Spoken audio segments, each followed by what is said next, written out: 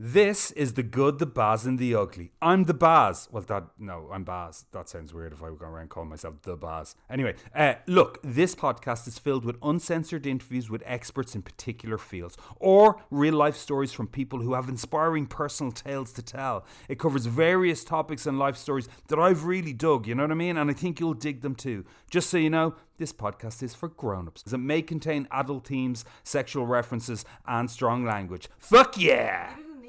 No, I just wanted to. Shit! Ladies and gentlemen, the story you are about to hear is true. Hold it now, wait, hold it. I know you're gonna dig this. I think the best thing for me to do is to introduce him. What's his name? Baz Ashwami. It's not Baz Ashwami, it's Baz Ashmawi. See, you two take this for granted. There's listeners at home. They don't get the visual. You see, what I do is when I hear that music, I stand up and I do this kind of flappy thing with me, a chicken dance with me, and then there's the 70s pelvic thrust as well. It looks weird. It looks very weird. Whatever. And then I hear my mother's voice, and that kind of quells or blunts your libido straight away. Shouldn't be getting that excited about a podcast anyway, should I? But I am excited, I can tell you. You're very welcome. Welcome to the good, the Baz, and the ugly. Forgot what it was called there for a second. I'm just gonna will I get straight into it this week? There's no flapping around, right? My question this week is, can people change? John? Yes. Good. Is that yeah, John, or Hell yeah. Yes, hell yeah. Well, look, but I mean really, really fucking change. I heard this expression for years, right? It's one of Tanya's favourites, and that's, a leopard doesn't change its spot. I'm like, yeah, because you're an expert on sub-Saharan African wildlife, I think. But we all know what she means, right? Let me tell you this, and this is the truth. This cat right here has changed his spots over the years. I'm telling you, I really, really have. With a little bit of therapy, at some cost, but I think what happens sometimes in life is that good things, or more often than not, really shit things happen a lot of the time to very good people, and these events then dictate the person you are and become to you in your head. But it's just this little excuse that you give yourself. I'm like this because my dad left, or I'm like this because my husband cheated on me. I'm like this because I didn't get into engineering or whatever, right? Self-pity is a dangerous bedfellow. Bedfellow? I don't think I've ever said that word. Get me. I just arrived from the Victorian era on my wooden horse eating treacle and mutton. It's just, I think I was thinking in my head, because you wallow in bed, and sometimes if I were ever feeling down or anything, I'd kind of be lying in my bed with self-pity or something. I think that's where my head was. And you know what? If you need to do that, that's all right. It's okay to do that. But sometimes you have to snap out of that. You can only grieve over something for so long until it becomes toxic, and in some cases is spiritually fatal. Could you say that? Yeah, like it's dangerous. It's a dangerous area to be in. I was watching Netflix the other night and I came across a documentary feature called Roll With Me. Shit, it was amazing. Shit, it was brilliant. Honestly, it's one of the best things I've seen recently. It had that real slap in the face. I didn't really slap John there, by the way. It has that real slap in the face kind of effect on me, where it kind of grounds you, because sometimes you have that little bit of self-pity for yourself, and then you see someone do something so astonishing and against all odds, and it just wakes you up a bit, you know. Look, we're all guilty of things like procrastination and finding the perfect reason not to do something that we know is challenging, that we know is going to be hard, or even in some people's cases next to impossible. My guest this week is somebody who did the exact opposite of that. I think he was 22 when he was in a car accident that changed his life forever. He was on his way to his first acting audition, and his Jeep was T-boned and flipped, and Gabriel was flung through the windscreen of his vehicle, smashing into a telephone pole that crushed his spinal cord. Can you imagine? The accident left him paralysed from his mid-chest down. After 20 years of booze and drug abuse, Gabriel Cordell set out to become the first man to roll across the United States in a manual wheelchair. I mean, bog standard, 2 wheels and a seat, that's it.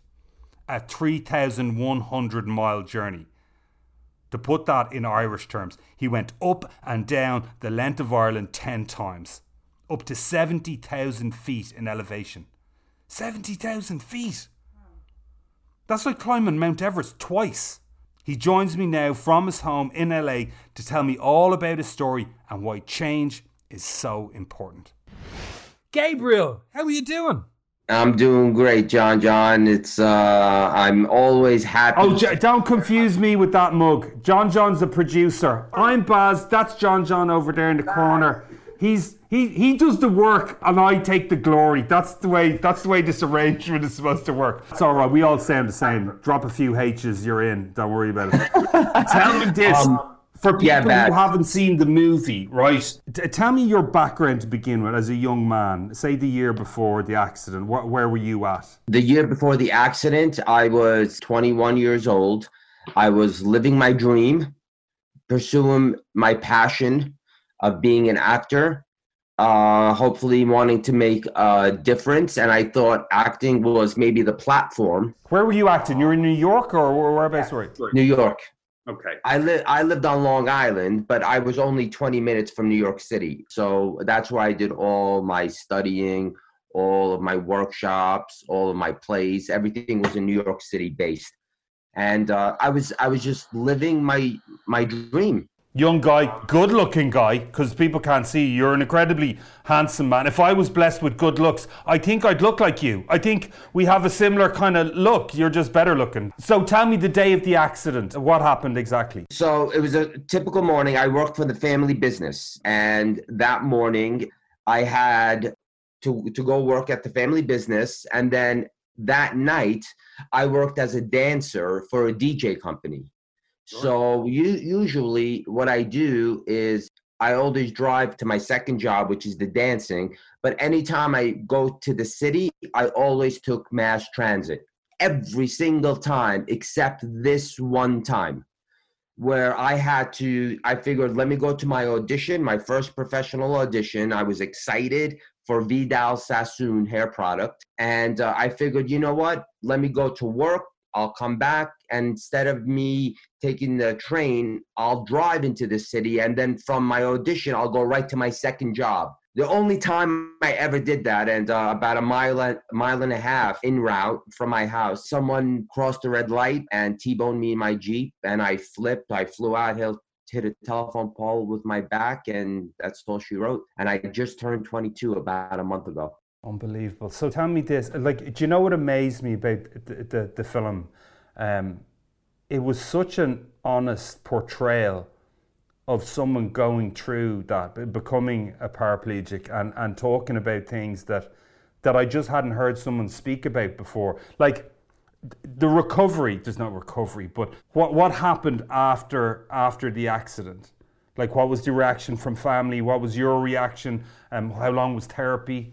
So the reaction obviously was just shock that I can't believe that this happened to me. This is one of paralysis I'm talking about. Now there are different levels of paralysis.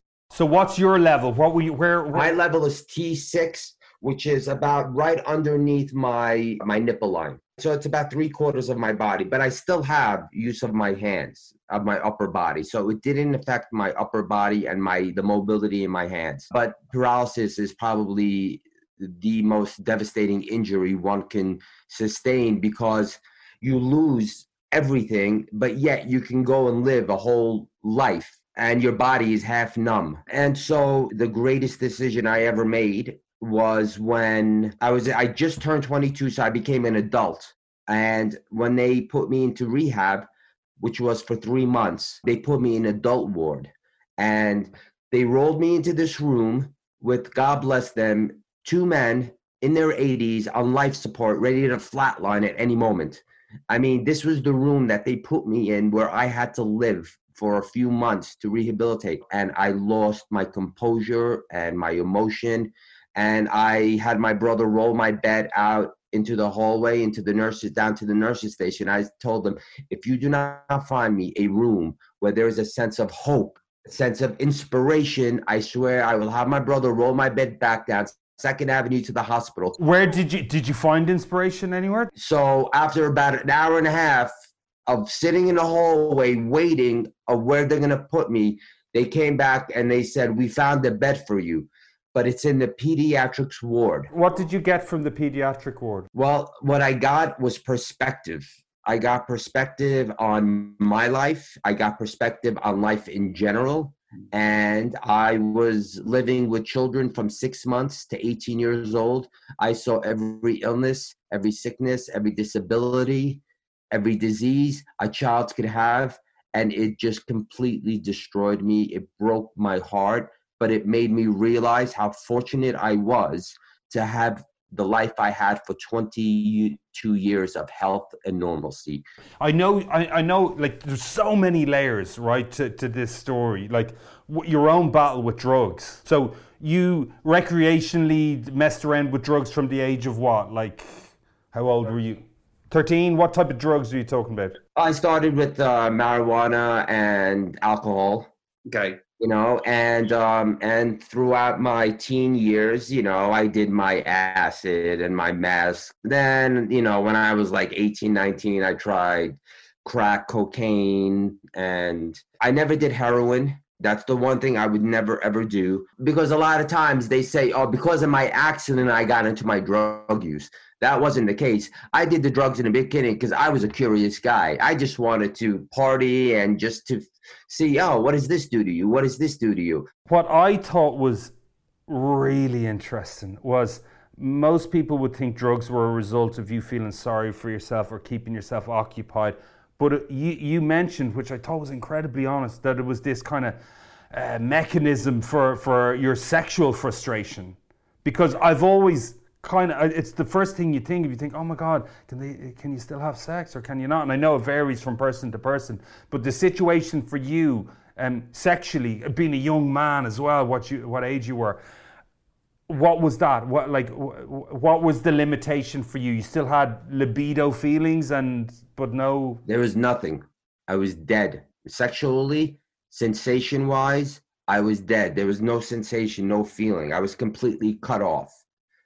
Listen, I haven't felt my man parts in, since 1992. I haven't been able to sexually fulfill myself, no sexual release, nothing. That is so hard. So tell me this, from how did you even begin to try and get your head around that? I know you don't have any choice, but you still had urges, I suppose, did you? I struggle with it every single day.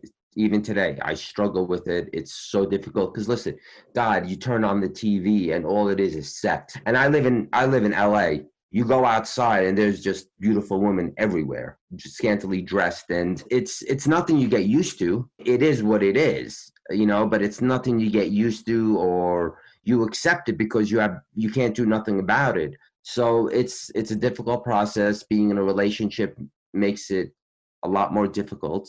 But it's not like the be-all, end-all. Like, you know, that's not, you know, what's going to make me happy. But it is a struggle every single day. It sounds like something just especially for a young, good-looking guy like yourself. I imagine it was impossible. So I'm always fascinated by people go, oh, well, you know, I hit rock bottom and da-da. What was rock bottom? This is the thing that I'm most ashamed about. I started doing voyeuristic things. I started going to stores looking for women who are wearing very little clothing or wearing very loose clothing, trying to go behind them when they bend down so I can see the back of their pants, if I can see their underwear. If women are wearing skirts, I would go and sit underneath an escalator and wait so they can go up so I can see their skirts, invading their personal space and their privacy and invading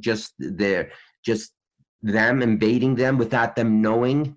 So you just kind of fell into this kind of committed, kind of voyeuristic, kind of unhealthy bubble, right? Because I felt so bad about what I was doing when I was sober. Because remember, when you're high, I mean, cocaine is one thing, but when you're high on meth. Because Gabriel, the hardest thing about something like that, I imagine, is the fact that you're probably doing it kind of wasted, but then when you're coming back and you're not high or you're not off your head, you've got all that kind of guilt. All my inhibitions, all my morals and ethics went out the window. And I would do anything to get my fix. It's just it's just the after effect something like that will have on you, because that's what they say, isn't it? Guilt is just the gift that keeps on giving. Do you know what I mean? It like you're bound to get to a final stage where you just have to catch your reflection in the mirror and then ask yourself, do I like what I see? I think, and you're not the first or last person to ever be in a position where they have to readjust how they're living their life. So you get to 5 years, you've had enough. How on earth did you come up with the idea to get in a wheelchair and wheel yourself an absolutely impossible distance across America? Where did that come up from? The one good thing and one of the greatest things that ever happened in my life came out of my drug use. So I had my regular morning. I went to my dealer. I picked up. I went to the porn shop. I had my videos. So I'm high as a kite. And I have my porn with me on my lap. And I'm rolling through this supermarket parking lot. And I had my glasses on so I don't have to make eye contact with anyone. And this guy just like, hey, I need to talk to you for a second. And I'm just like, Jesus, this guy's going to ruin my high. He goes, yo, man, can I talk to you for a second? And I was like, all right, what's up? He goes, listen, I'm inventing a new wheelchair and I wanted to pick your brain and I'll pay you for your time. And I was like, pay me? That's more money for drugs. Okay, you got it, man. So we created this relationship. I would go to his house. He would pick my brain for a couple of hours. He would give me like $50-$60 and I would go and I get my drugs. And about 3 years later, he says to me, I built it. I was like, you built what? He goes, I built the wheelchair. It's done. I'm like, holy shit. He goes, I want you to come and check it out. I went to his house. I checked out the new wheelchair. It's completely different than it's like a rowing device. It's not just you use your hands with the wheels. It's like a rowing device. And so once I went there and remember, I'm still in the heavy drug use, but I always had it in the back of my mind that I was going to do something extraordinary in my life. And so once I got on the chair, my brain started going. And I started thinking, has anyone ever rolled across California? And then I went online. Has anyone rolled across California? I didn't see anything. I was like, has anyone ever rolled across America? Is anyone stupid enough to do that? And there were 3 guys that I found that did it, but they did it in modified wheelchairs. And then I was like, well, how do I stand out? What if I do it in a regular wheelchair? And so I told the guy, I was like, listen, I'll roll your wheelchair across America. You pay for it. And he thought I was crazy. And he goes, I can't afford it logistically. I dropped that, trying to convince him, but the idea stuck. And then I was like, okay, this is what I'm supposed to do. This was the extraordinary achievement that I've been looking to do since I was, 7 years old. The irony of it, right, from watching you do it, which no matter how much we talk about it, you have to see you do it to really get a feeling for it. But the first thing I thought is, I'd have drug tested you on the trip, because you'd want to be on crack to think you can push yourself 3,000 miles over 100 days, right? I'm right with that, yeah? How do you prep? How do you get ready to do that? Like, what type of training? How long did you train? I was on an island by myself because I have no reference point. I tried to get in contact with those 3 people who did it in the modified chairs, and I couldn't get a hold of anyone. And so I was on an island by myself. I couldn't ask anyone, what do I do? How do I train? And so I figured, okay, let's be practical. I have to roll.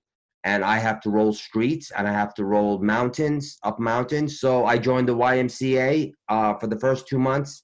I just did weight training and swimming and built my inner core, strengthened that. And once I felt strong, I just hit the pavement and I rolled all over Los Angeles. For 6 months, I didn't drive a car. I just rolled everywhere. There's a lot of layers to this story, right? There's the story of you doing this amazing trip and bringing yourself across America. Then there's the story of your nephew Christopher, right, and his battle with addiction and staying away from gangs and all that. And then there's this motley crew with you as well of filmmakers, or are they filmmakers? I'm not sure. They're like the Avengers, just a bit crazy. That's what it looked like to me. How many of you were there? We started with 6, and then when we were in New Mexico, there was a guy riding his bike from California to Tennessee, and we happened to be on the same freeway, and he was biking, and he saw me rolling, and he stopped, and we started talking, and this guy abandoned his trip and just joined us and rolled 2,000 miles with me to New York. See, that's the bit that I just like it's this like Forrest Gump in a wheelchair with these misfits just going, I'm going this way, who's coming? Because no one's getting paid, right? There's no money, no one's getting paid, and everyone just has this one goal. I love it. I just can't tell you how much. I just haven't seen anything so inspiring in so long. Like, what was the reaction of people? Like as you were going by, like what was the reaction you were getting from your regular punters? They were the lifeline of this whole trip. Every single day we were stopped. Someone who saw us rolling, someone who heard our story on the news. Because we were covered in every state, the news covered us. And we shared a lot of laughs, we shared a lot of tears, and we shared a lot of inspiration. And we did not just inspire people, we were inspired by the support and the love and the encouragement from these strangers. And it didn't matter what color you were, what race you were, what religion you were, what political affiliation. It didn't matter, because we were all connected on the human level. They were the reason why I got up every day, as bad as I was feeling, as much pain I was in, as frustrated as I was with my crew. The people that we met along the way every day is what got me up to continue. Because when I was watching, I actually felt for you a lot, because I thought, all these people who are your team that are traveling with you, who obviously like adored you, you know, but individually probably had mentally a lot going on. Like, you know, they seemed slightly imbalanced at times, you know, but they're doing the camera work and they're recording and they're this misfit crew. And then you've Christopher. So for anyone that doesn't know your nephew, what was going on with Christopher at the time? Because I love that relationship with you and him. I just thought that was one of the most beautiful things I'd seen, you know? He's been into gangbanging since he was 15 years old, and he was doing every drug, including heroin, every drug you can possibly think of. He started when he was 13 years old, and by the time I was ready to leave, my sister was like, I don't know what to do with him. You need to do something with him. My sister called me in desperation. I was like, you need to handle him, because I don't know what to do anymore. And when your sister calls you and tells you this, you got to do something. And believe me, this was the last thing I needed. So just for people to get the picture, Christopher is literally the night before, I think, there's a moment where Christopher admits that he's still doing drugs, but he's going clean from the day you start the journey.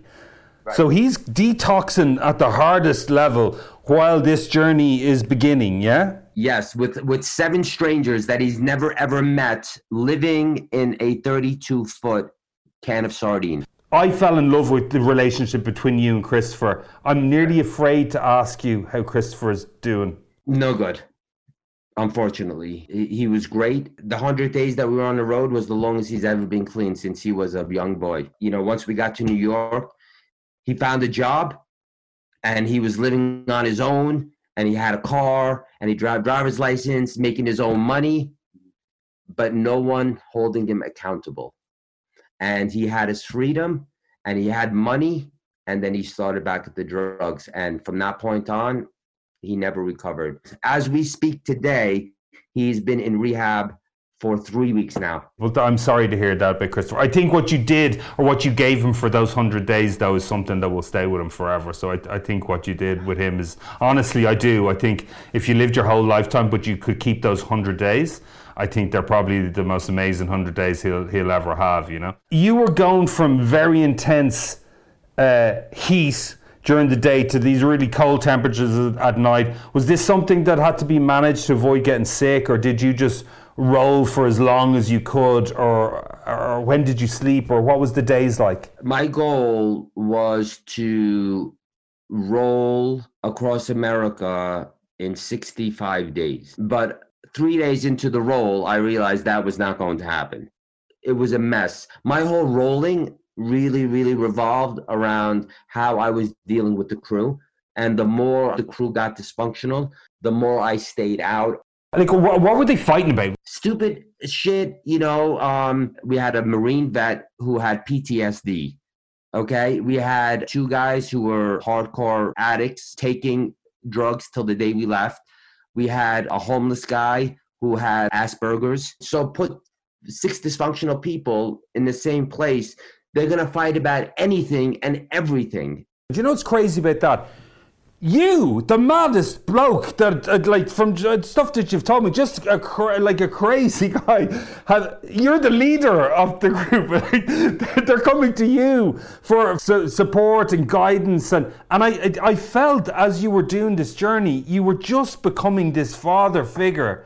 It was that transformation from going, which is it's the human connection there, Gabriel, that got me. Is someone who's going from rock fucking bottom, to go from that to leading this group of people and helping them battle their own demons. I became the father figure because, listen, it was up to me how far we went every day, and it was up to me whether we were going to make it or not. My God, it's just the best thing I've seen in so long. Like, I'm not saying the camera work was the best camera work I've ever seen around, but the fucking story, man, the fucking story was just the most human story. You're such an inspiration. Do you know the one thing that stood out to me?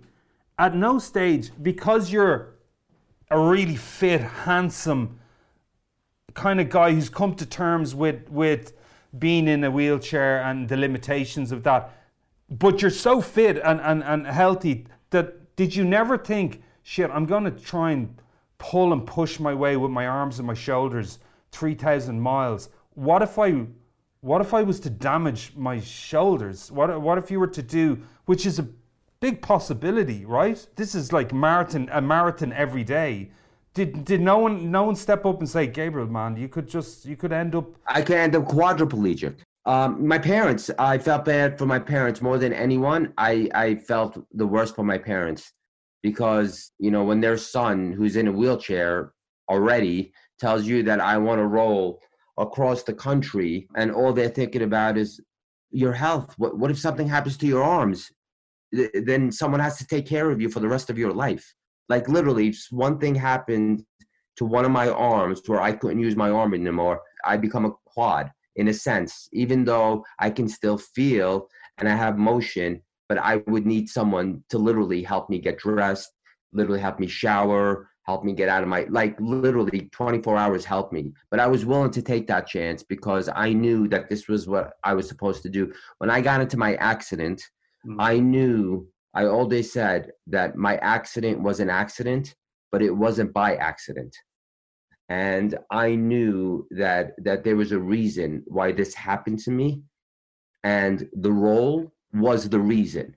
Do you know what got me? Because originally you obviously set out to do it for you, you know, to do something, to do this great feat.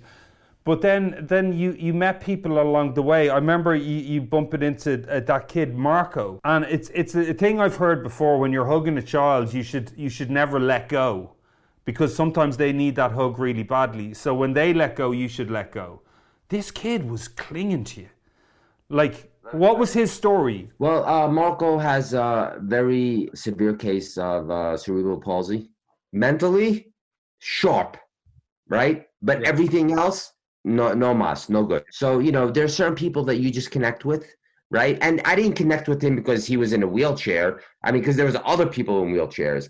Just something about him, his spirit, his energy, it really drew me to him. And when I looked into his eyes, like, he got me. I could see it with him. He had this, you just inspired him. You were just like his hero. Do you know, you're this guy in a wheelchair doing this impossible thing, right? And then you've all these other people that are with you, and they're all looking up to you, and they're willing you to do it. Like, it was the weight of all that pressure. Like, what did you think of failure? Like, what would failure have meant if you were to tear your rotator cuff, for example, and that would be the end of the journey? What would that have meant to you? Did you put a lot of pressure on yourself? Well, so to me, there's a thin line between failing and not succeeding, right? So for me, if I'm rolling and I blew out my shoulder or I got hit by a car, I didn't fail. It's just I wasn't able to complete it because of outside circumstances. Failing for me is when I don't try. The fact that I put forth the effort and gave it everything I had, and for whatever reason I fell short, to me, I wouldn't have looked at it as a failure. I just would have looked at it as unfortunate circumstances. So it was never about failing for me. And yes, there was no option. I was never going to quit. I was never going to stop unless my body gave out or unless I got hit by a car. That was the only way. So that 100%, I knew I was going to roll until I could not roll anymore. That was 100%. Everything else, I just had to trust, and I had to have faith and believe that I'm going to be okay. Some of the stuff I saw you do, like on a freeway, and you're in a little wheelchair, and trucks, juggernauts, are just whipping by you. Right. Terrifying, okay? No, I did not feel terrified or nervous. I don't know why. I felt so safe. I felt like I had this cloak around me that nothing was going to happen. Like I really, really did. What about the tornado? Oh gosh, I don't know. I don't know if you've ever experienced tornadoes or if you've ever seen it. Just my wife. Like I didn't physically see the actual tornado itself, but the residual effects and the destruction was just so overwhelming. Just to give people perspective, you were in a wheelchair in the lashings of rain in this storm. There's a mile wide tornado, and you just keep trucking on. I got to go across the country, man.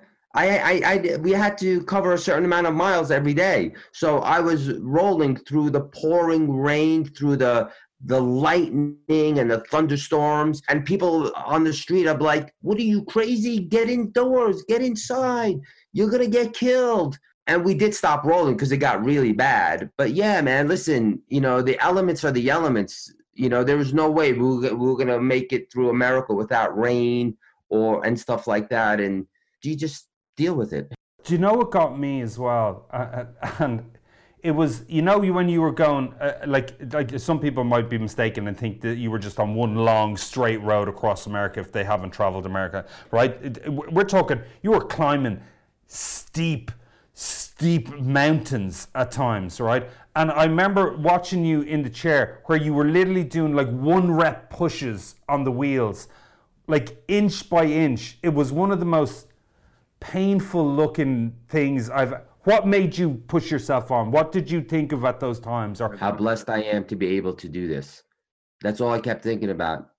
How blessed I am. It wasn't long into our journey that I realized that if we can pull this off, we're going to change a lot of people's lives, or at least inspire a lot of people around the world.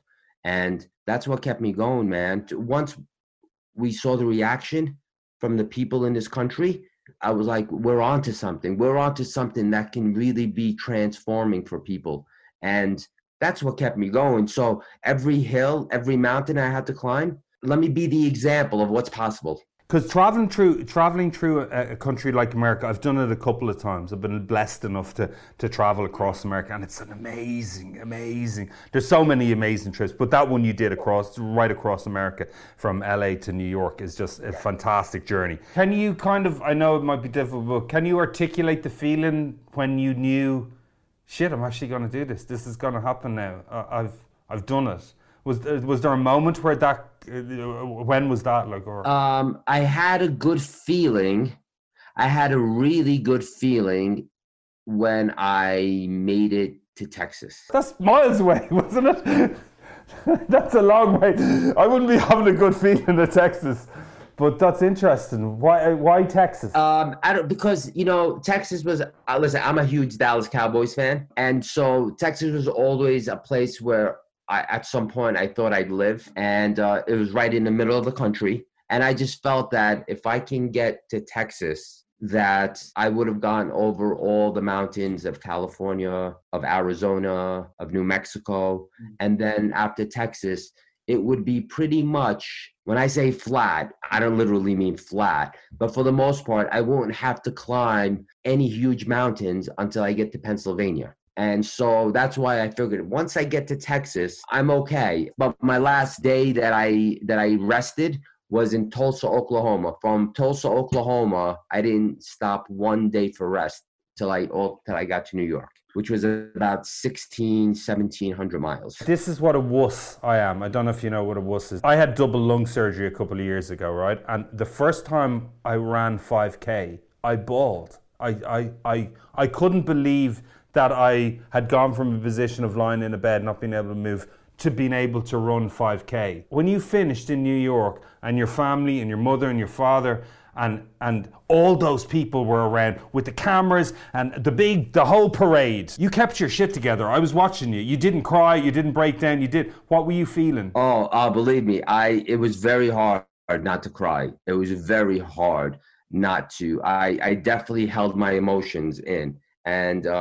And you could tell there's a moment where when I'm rolling in the back of the cop car and the camera comes to me, you can tell that I'm really fighting to keep the tears in. I felt relief, and I felt a great burden lifted off of me when it came to my parents, that now for the last 5 years, I was ashamed for them because I was a piece of shit. And this has nothing to do with saying, oh, if you do drugs, you're a piece of shit. It's how I felt about me. It has nothing to do. Addiction is serious. And most people are really good people who find themselves in a really, really, really bad situation. But they're wonderful people. For me, personally, I felt like a piece of shit that my parents do not deserve a son like me for everything that they've given to me and all the love and the support and encouragement. And this is how I pay them back, by being a full-time drug addict piece of crap. For me, I felt that they deserved someone better to represent them as parents. If there was people out there who are kind of self-loathing and don't like who they see in the mirror, and they've kind of given up on themselves, and they're at that stage that you were at, how would you tell them to heal? How would you tell them to mentally heal or get better? Like, what do they need to do or find? Look, obviously for each person is different, because, you can give the same person, you can give 5 people the same tools and you'll have 5 different outcomes. For me, obviously, is to love yourself, to believe in yourself more so than anything. I found that whatever is bringing you down, you have to find something that's going to trump it, something that's going to be more of a force in your life, that's going to be able to pull you out of it. That's what I needed. Like I said, the love and support I had from my friends and family was not enough. And most of the time, it's never enough. Otherwise, we wouldn't be addicts and we wouldn't get as far down as we get if love was enough. Do you think having this impossible goal, this thing to channel all this energy into, that by proving to yourself that you could do this, that then if you could get in a mechanical wheelchair and wheel across America, that if you can do that, you can pretty much do anything, right? Absolutely. And that's the one thing for anyone who finds themselves in a predicament where they feel trapped and they feel like they can't get out of it. I don't know how else you get out of it until you find something that has more meaning and more purpose than what's keeping you down.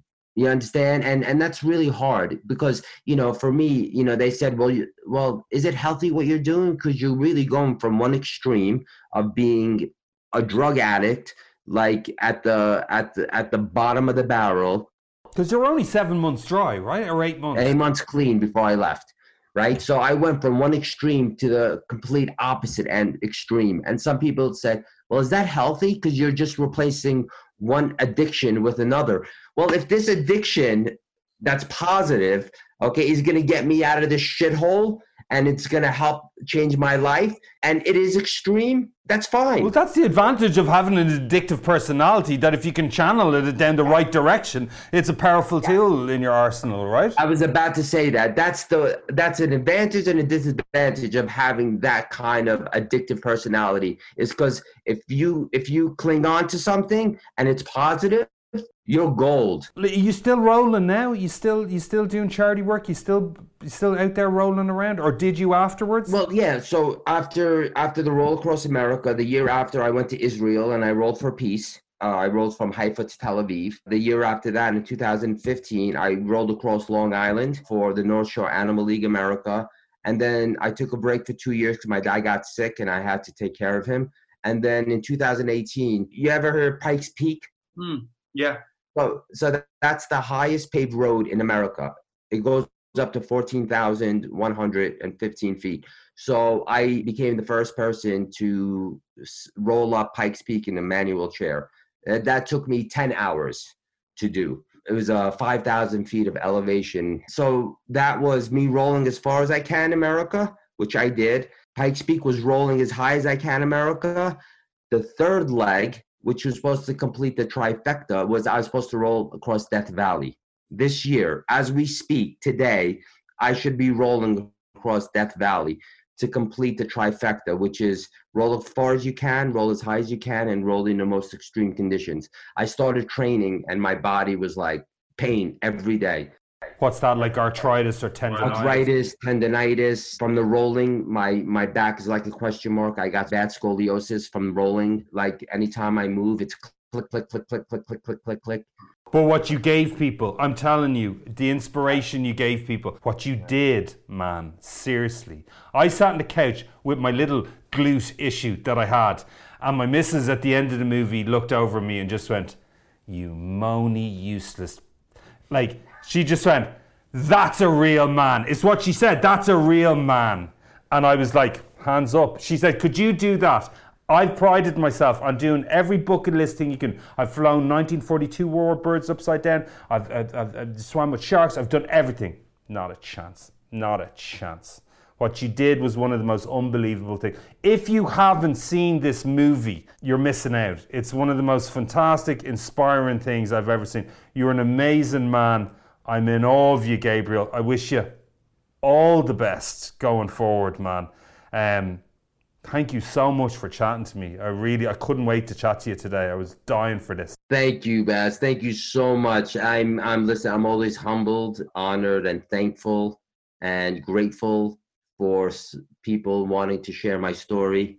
You need to wheel your ass over here. That's what you need to do. You need to come over here and show some lads here what a real man looks like. And I hope things with Christopher. I hope he does well as well, and all that, man. Big love from little Dublin to you, man. Till next time. God, Gabriel's just the best, isn't he? This is what I think, right? For what it's worth. Telling someone they have to change sometimes, sadly, just isn't enough. It doesn't work. I think an ultimatum can be important to explain, like, what's at stake, like stop doing drugs or stop drinking, or you know, you're going to lose your family, or I'm leaving. You know, that's giving them the information they need. But as a person, I need to know what I want to change about myself, and I need to get feckin' forensic about it. I need to know that it's not one straight path, that I'll have ups and downs. I need to have goals and be aware what triggers make me slip back into old habits.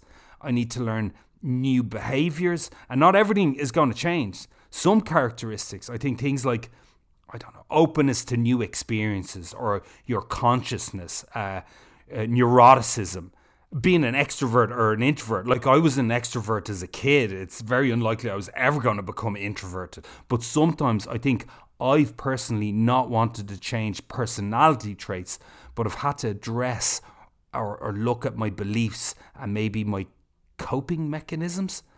The fact is, I can be a better version of myself, but only if I want to, and only if I'm willing to work at my beliefs and my habits. That's all I got. Look, as always, listen, if you enjoyed the podcast, please subscribe, share, review, rate, fucking put a cherry on it if you like. That's pretty much it for this week. Look, happy days. Good luck in the cup.